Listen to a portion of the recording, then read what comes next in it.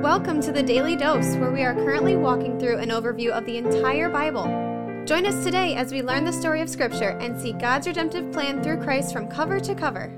Let's listen to Matt Reisetter, Director of Christian Crusaders and the Cedar Falls Bible Conference. Today we're in Matthew chapter 21, verses 33 through 46. We're in Holy Week. We're in a series of parables where Jesus is showing God's judgment on the leaders of the Jewish people for not encouraging them to accept Christ's invitation to the kingdom of heaven. They're rejecting the new covenant. They're stuck in their old ways of understanding. They haven't accepted Jesus as the Messiah, the Son of God, the Son of David, as blind people and children and crowds have. And this parable will shed a little more light on how Jesus thinks about the Jewish leaders standing in the way of more Israelites, more Jews coming to faith in Christ as the Messiah. Verse 33. Hear another parable. There was a master of a house who planted a vineyard and put a fence around it and dug a wine press in it and built a tower and leased it to tenants and went into another country. Makes sense so far? When the season for fruit drew near, he sent his servants to the tenants to get his fruit. The tenants took his servants and beat one, killed another, and stoned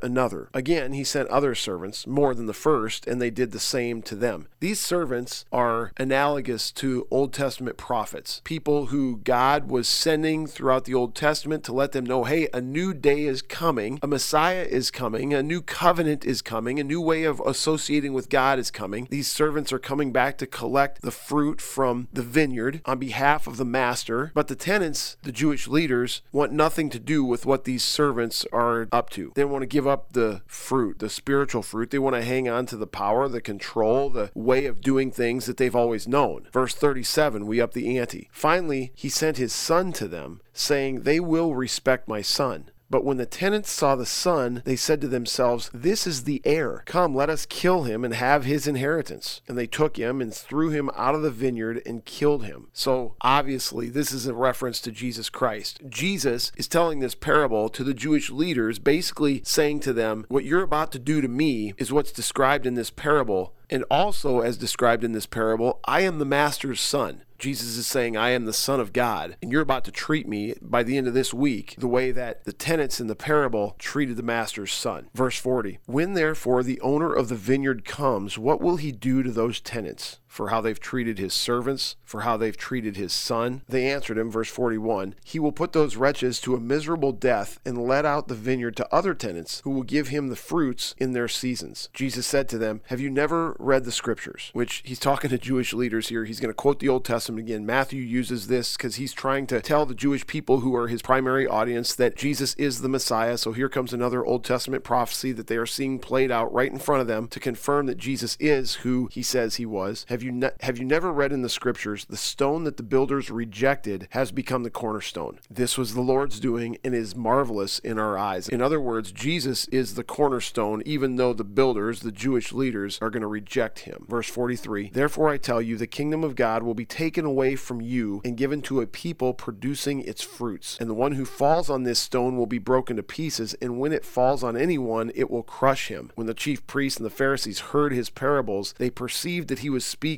about them. In fact, he was. And although they were seeking to arrest him, they feared the crowds because the crowds held Jesus to be a prophet. So Jesus is leaving no room for misunderstanding here. And he's basically describing to them what's happening from God's perspective. You Jewish leaders have been given charge over my people. You've known about the Messiah who was to come. Now I'm here. But because I came saying things and doing things in a way that was outside of your expectations, you're rejecting me. And so now God is rejecting you. He's going to take the vineyard from you, and he's going to lease it out to other tenants who will allow the fruit to be produced and given back to the master. Who are these other tenants? Shortly after Jesus' death and resurrection, the church will be launched. The church is a body of believers in Christ. These are Jewish people who trust Christ, like many of the disciples, and other Jewish Christians that will come up in the days and months and years and centuries to follow. These are also Gentile believers. No longer will this vineyard of God be leased out to these Jewish leaders who reject Christ. It'll be taken from them and given to people who trust Christ and are therefore part of bearing fruit for the kingdom of God. This is a sharp judgment judgment against the Jewish leaders. This is a pretty radical development in God's redemptive plan for the world. And as I've mentioned several times as we've been in some of these parables, the question has to come back on each one of us. Are we going to reject Jesus because he doesn't show up the way that we think he should? He doesn't say the things that we want him to, and in rejecting him, therefore forfeit our position in God's kingdom? Or are we going to embrace him as the Messiah, the Son of David, the one who was to come? Because despite the hard things that he says and the difficult things that he asks us to do, we trust that he is who he says he is. This is a question that can be applied both to non-Christians and Christians. If there are any non-believers listening to me, what are you going to choose? Trust Jesus the Messiah and become a believer, or remain an unbeliever and reject him as the Messiah? The way you could ask this question for Christians is, while we agree that Jesus is the Messiah, we're forgiven, we're saved, we're clothed in the righteousness of Christ, the penalty we owe God for our sin is paid, we have daily choices as to whether we're going to obey the call of the Savior in any given moment, any given circumstance, or reject it and go with our carnal, sinful instincts.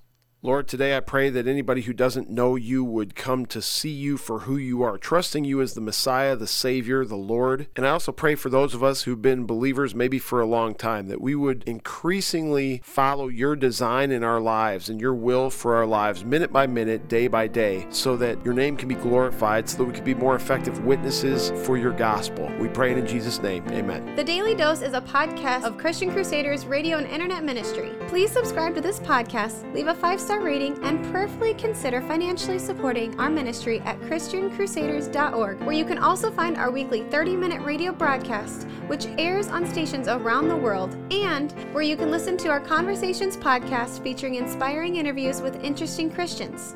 We also want to highlight 2 ministry partners. First is the Cedar Falls Bible Conference, whose conference videos and schedule of year-round events and activities are available at cedarfallsbibleconference.com. And please consider joining us for their 101st annual conference on Saturday, July 30th through Saturday, August 6th in 2022.